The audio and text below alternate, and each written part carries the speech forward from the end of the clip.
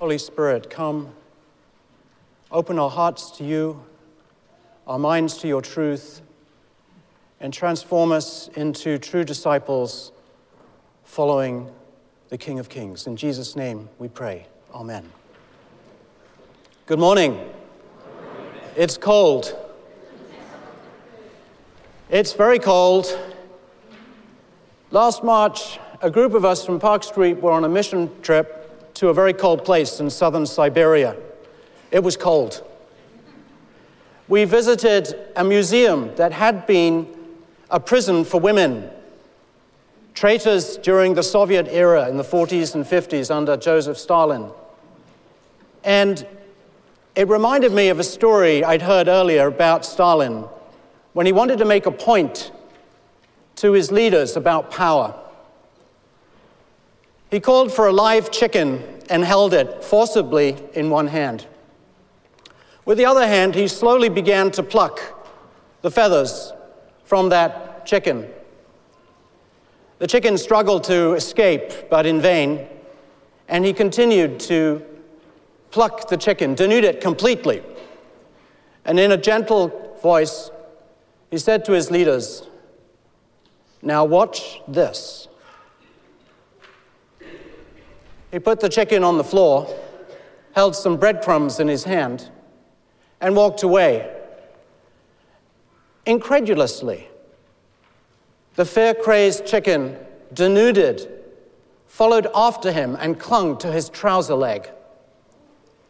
Stalin bent down and threw out some more crumbs and moved away, and the chicken followed him around the room. The leaders were aghast, dumbfounded, and Stalin said, "This is the way to rule people. People are like that chicken. Did you see the way that chicken followed me, even though I had inflicted terrible pain upon it? People are like that chicken. If you inflict painful torture on them, they will follow you for food wherever you go for the rest of their life." That's power. Terrible power. Evil power. There are many different kinds of power. Power that comes out of a barrel of a gun. Power that comes out of a ballot box. Power that comes out of a bank account. Power that comes from words. Proverbs 12:18, the word of the wise brings healing. Or the power in the hands of Hebrew midwives who delivered babies on the Nile River. What kind of power do you have? How do you use your power? What kind of power do you need? What kind of power do we need in the kingdom? We're looking today and this few months at the book of Mark. And the book of Mark can be summarized in 3 words. Strong man suffers. The first half is about the power, the strong man, his authority, and the second half, suffering. And Mark combines 2 unrelated stories in our passage this morning in a technique called a Markan sandwich, one about a family and one about leaders. And we see a particular kind of power, a spiritual power, power of the Holy Spirit. It's a power that equips, it's a power that delivers, and it's a power that reorients. It's a power that equips ordinary people, verses 13 to 20, 21. It's a power that delivers from evil, verses 22 to 30. And it's a power that reorients ordinary life, verses 31 to 35. So look at verse 13. The power to equip ordinary people. Jesus goes up the mountainside and calls to himself those he wanted, and they came to him, and he appointed 12, designating them disciples, apostles, that they may be with him, that he may send them out to preach and have authority to cast out demons. The first readers of this text would have been on tippy toe. They would have woken up. Mountain, They would have seen mountains because they knew mountains were where God did big things. In Exodus 19 and 20, it was on the mountain. God revealed the Ten Commandments to Moses, the law. And here, the strong man on the mountain, he's on the mountain, Luke tells us in Luke 6:12, all night in prayer to his Father. Why? Because he's on the cusp. He's on the threshold of a new chapter. He has been preaching, he has been delivering, he has been exercising, and now this is a new moment in the history of his movement. He's launching a new endeavor on the mountain, the strong man, in this new exodus up the mountain. And when they see 12, they recognize that 12 is a reminder of the 12 tribes. But here, they're not the 12 tribes. This is the new Israel. This is the newly reconstituted Israel on the mountain with the strong man, that he has formed this new group. And what a group it is on the new Exodus. Who else could pull together such a team? I mean, we have volcanic, tempestuous personalities. We have those progressives on the left. We have conservatives on the right. We have MSNBC people. We have Fox News people. We have people in the middle. We have people we know very little about. Who knows about Thaddeus and Bartholomew? People who were not rabbis and priests, people who were not CEOs or PhDs or people who had fancy profiles on LinkedIn or thousands of followers of Instagram. These were ordinary guys. And there was a traitor in the midst. He pulls them together. The world perhaps was not impressed, but Revelation 21:14 tells us the names of the apostles of the Lamb were written on the foundation stone of the New Jerusalem. So the strong man equips ordinary people on the new Exodus to the new Jerusalem in his endeavor. And notice what he does it for. Two things. He first of all invites them to himself, to be with him. It's easy to skip over that in the reading. Easier still to forget about it in life. To be with him. Erik Erikson, the social psychologist, tells us that for infants to become adults, they must accomplish three things. They must develop intimacy. In their relationships, they must not be isolated, but have intimacy. They need to form an identity, to shape a character and a personality. Their intimacy must lead to their identity, lest there be role confusion in their life. And that, in time, will lead to industry rather than indolence, of a productive and flourishing life. So intimacy, identity, and industry. And there's a parallel here with spiritual power. A parallel of maturation and development. To be with him.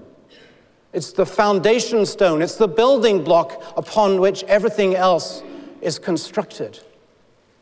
King David, the greatest king in Israel, confessed, he acknowledged, for all his military and political skill, he said, one thing I desire of the Lord. This is what I seek, that I may dwell in the house of the Lord all the days of my life, to inquire in the temple of the Lord, to see his beauty. In Psalm 27:4, to be with him. After Europe had been Christianized, the tribes over 1,000 years, from 400 to 1400 AD in northern and western Europe, the tribes had been Christianized and spiritual temperature was beginning to wane. Yes, there were cathedrals like Notre Dame in Paris. There were great universities with the professorships in the queens of the sciences of theology at Oxford and Cambridge. Yes, there were monasteries and there were churches and centers of intellectual endeavor across Europe. Yet, the spiritual temperature was neither hot nor cold. And it was in that context that one writer, Thomas à Kempis, wrote a little gem, a little devotional classic that still speaks today, called Imitation of Christ. It was written to a nominal people. And it's filled with aphorisms and short, pithy sayings, things like, "We love the things that flatter us, therefore we remain cold and sluggish." Well, he called ordinary people to himself.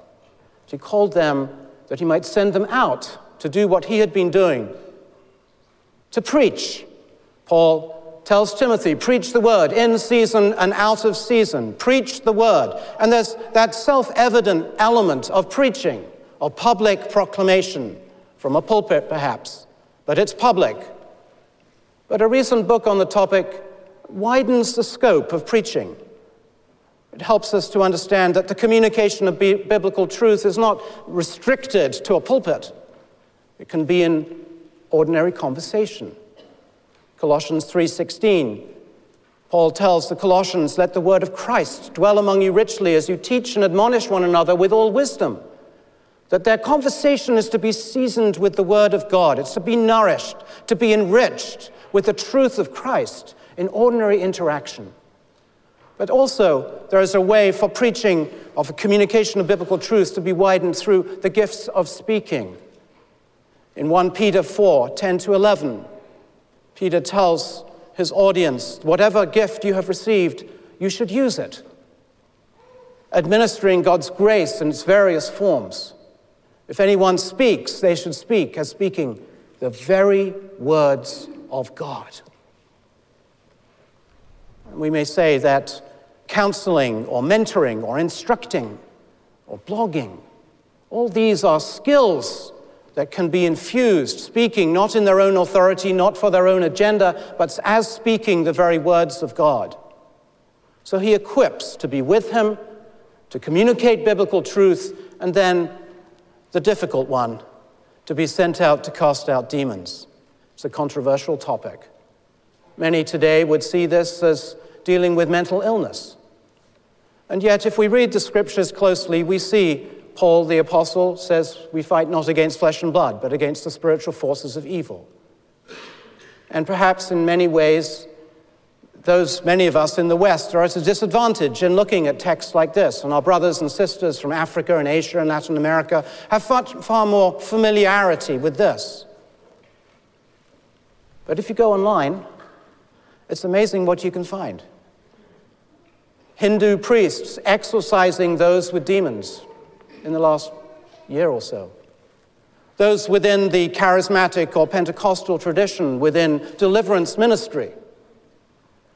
And within the Catholic Church, the position of exorcist is a legitimate position within the church ecclesiology.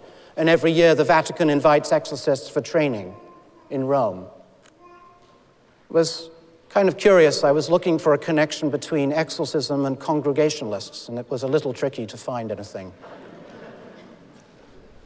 But if we read through history and the advance of the kingdom of God, we notice that exorcism is a part of it. St. Patrick, for example, read his confessions. He talks about the evangelization of Europe, of Ireland. And in doing so, he talks about Satan falling on him like a rock, and that it was the light of Christ that delivered him. Or Jerome, the biblical translator from Hebrew into Latin in Egypt, when he left the cities in Egypt, it wasn't so much that he was trying to avoid the flesh pots of sin, rather that he was engaging in spiritual warfare. Why? Because the desert was where the demons were. The villages of Egypt was where the spiritual forces of darkness were. He was going out into that area.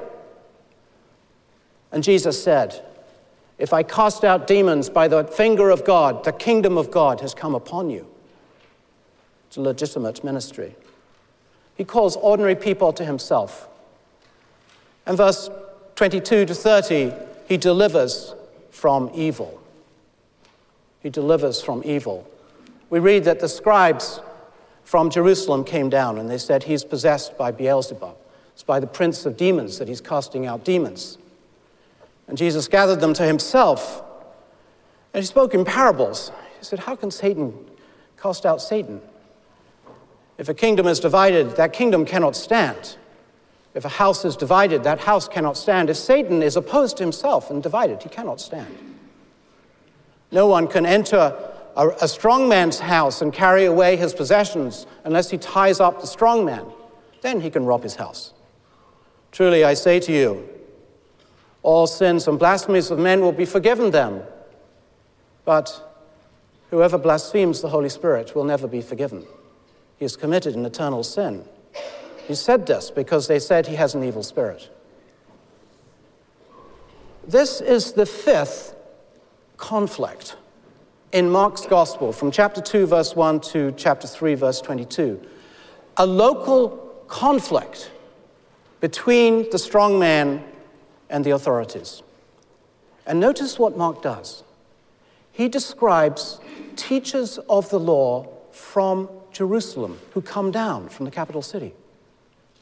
Teachers of the law from Jerusalem. This is escalating the conflict from a local skirmish to a national crisis. Here, the leaders of Israel are coming down, and they see the miracles, they see the deliverance, they see the exorcisms, and they don't question that it happened, but they ascribe demonic power to the work of the Holy Spirit. And it's a reminder that miracles are no guarantee of faith. The spectacular is no guarantee of belief. Here we have the teachers of the temple. They're ceremonially pure. They're schooled in the Torah. They're well-versed in the traditions of the elders. And here they are, toe-to-toe, face-to-face with the strong man. The wonderful counselor, fully God and fully man, the Alpha and the Omega, the creator of the universe. And they see what he does, and they condemn it. It's demonic. There's a discussion in the literature about Beelzebub. 2 Kings 1:2 cites the god of the Philistines in the city of Ekron as Beelzebub. And the Septuagint translates it as Lord of the Flies, and William Golding's book picks up that title. But in the original nuance there's Lord of the Dung Lord. So what is it the leaders are saying? They're using the most offensive, derogatory language to condemn the Son of the Most Holy One. They're using a pagan, unclean, Gentile God reference, which in Jewish theology became a synonym for Satan. They're using that language to talk about this.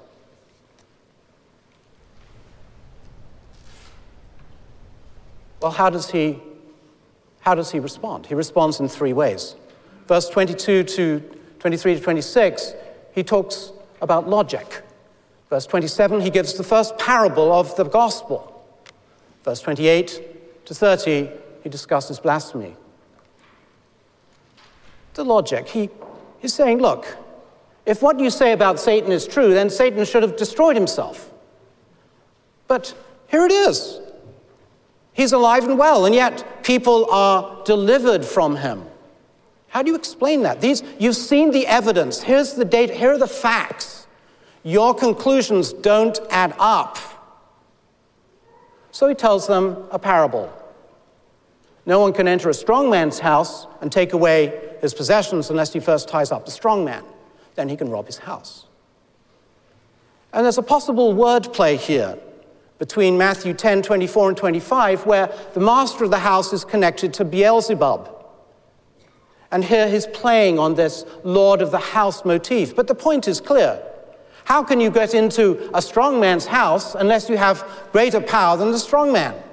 How in the world are you going to carry off his possessions unless you have that kind of power? Well, another reader of this text, Ricky Watts, sees here not just an isolated cross-reference to Matthew 10, but a further reference to Isaiah 49, which we had read earlier this morning.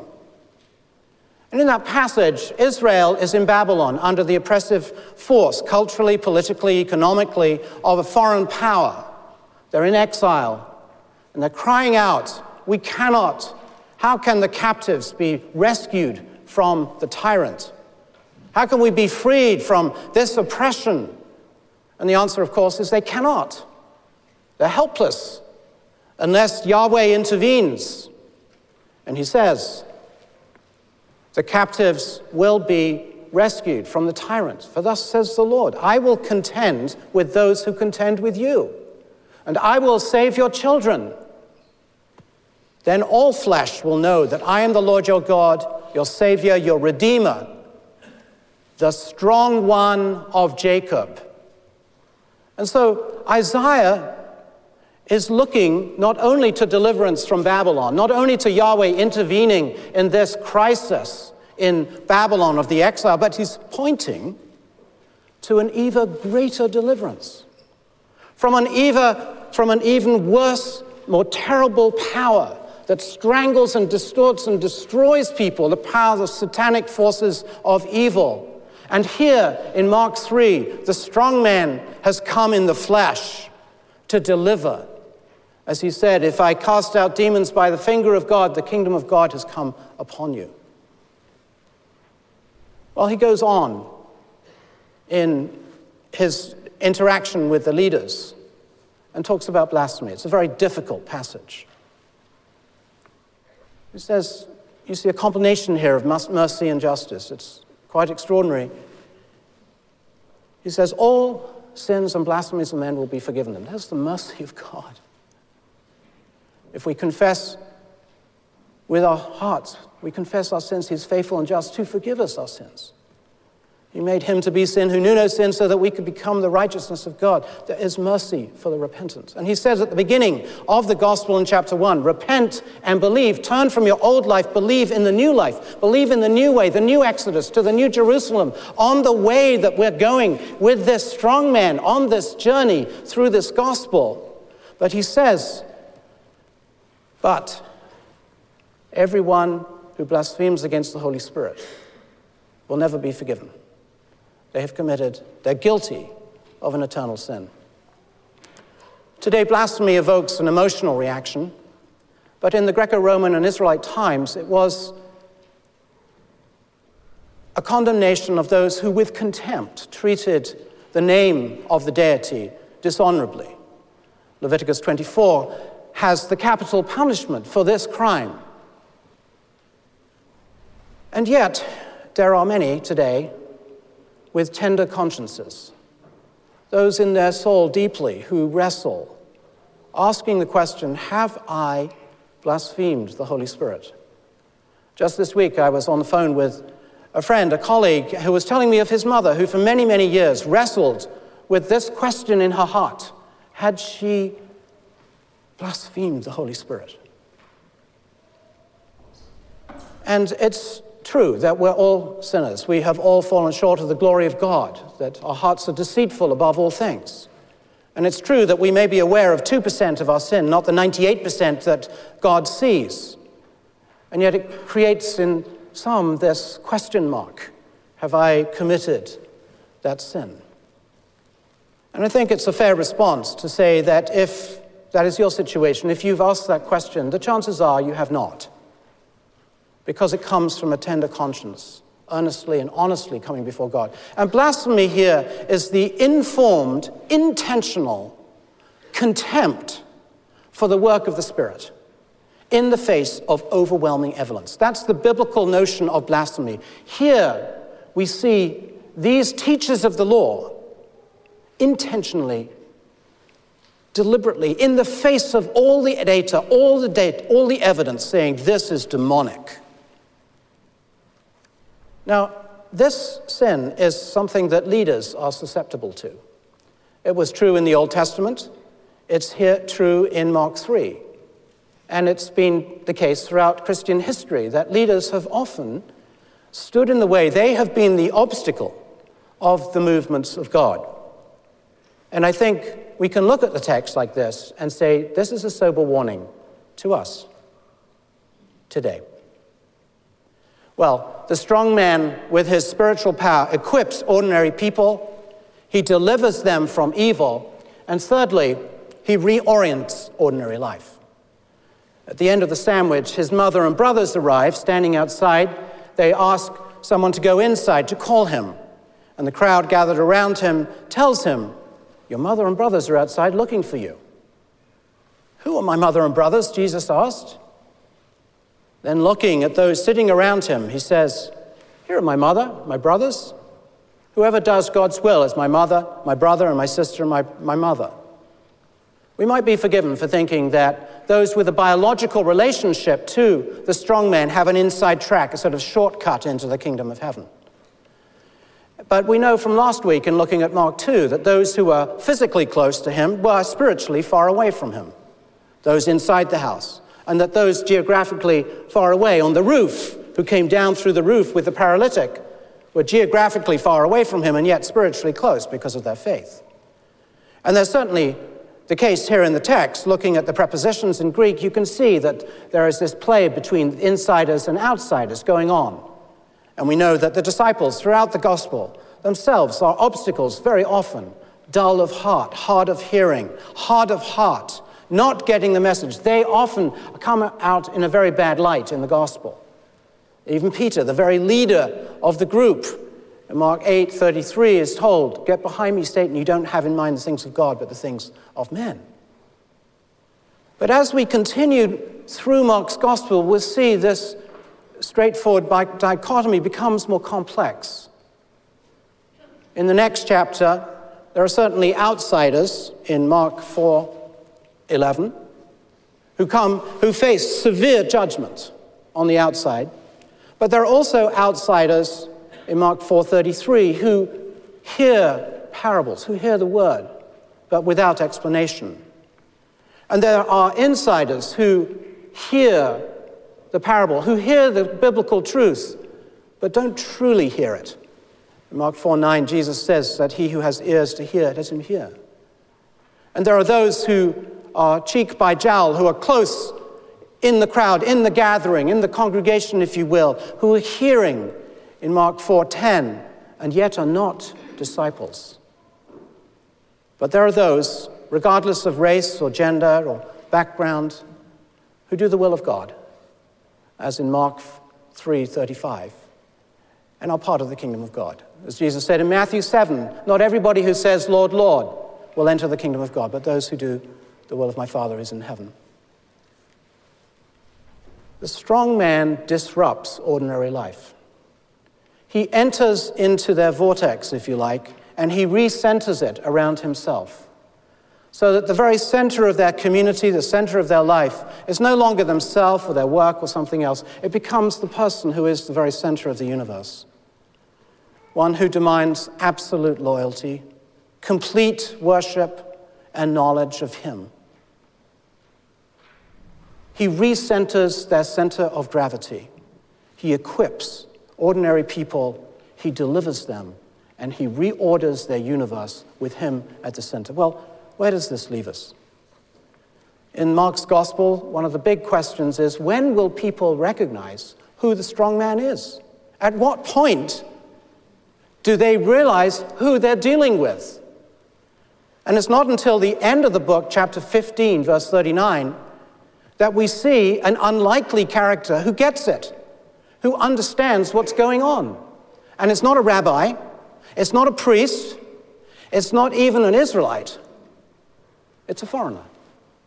And an unclean foreigner, and worse than that, an unclean foreigner who's an oppressor, and worse still, he's an unclean foreigner who's an oppressor who has blood on his hands. He's a Roman soldier. He looks up at the cross and he says, surely this man was the Son of God. And it makes me ask the question for us today. When people look at us, whether corporately, as a gathering, as a congregation, or when they look at us individually, what do they say?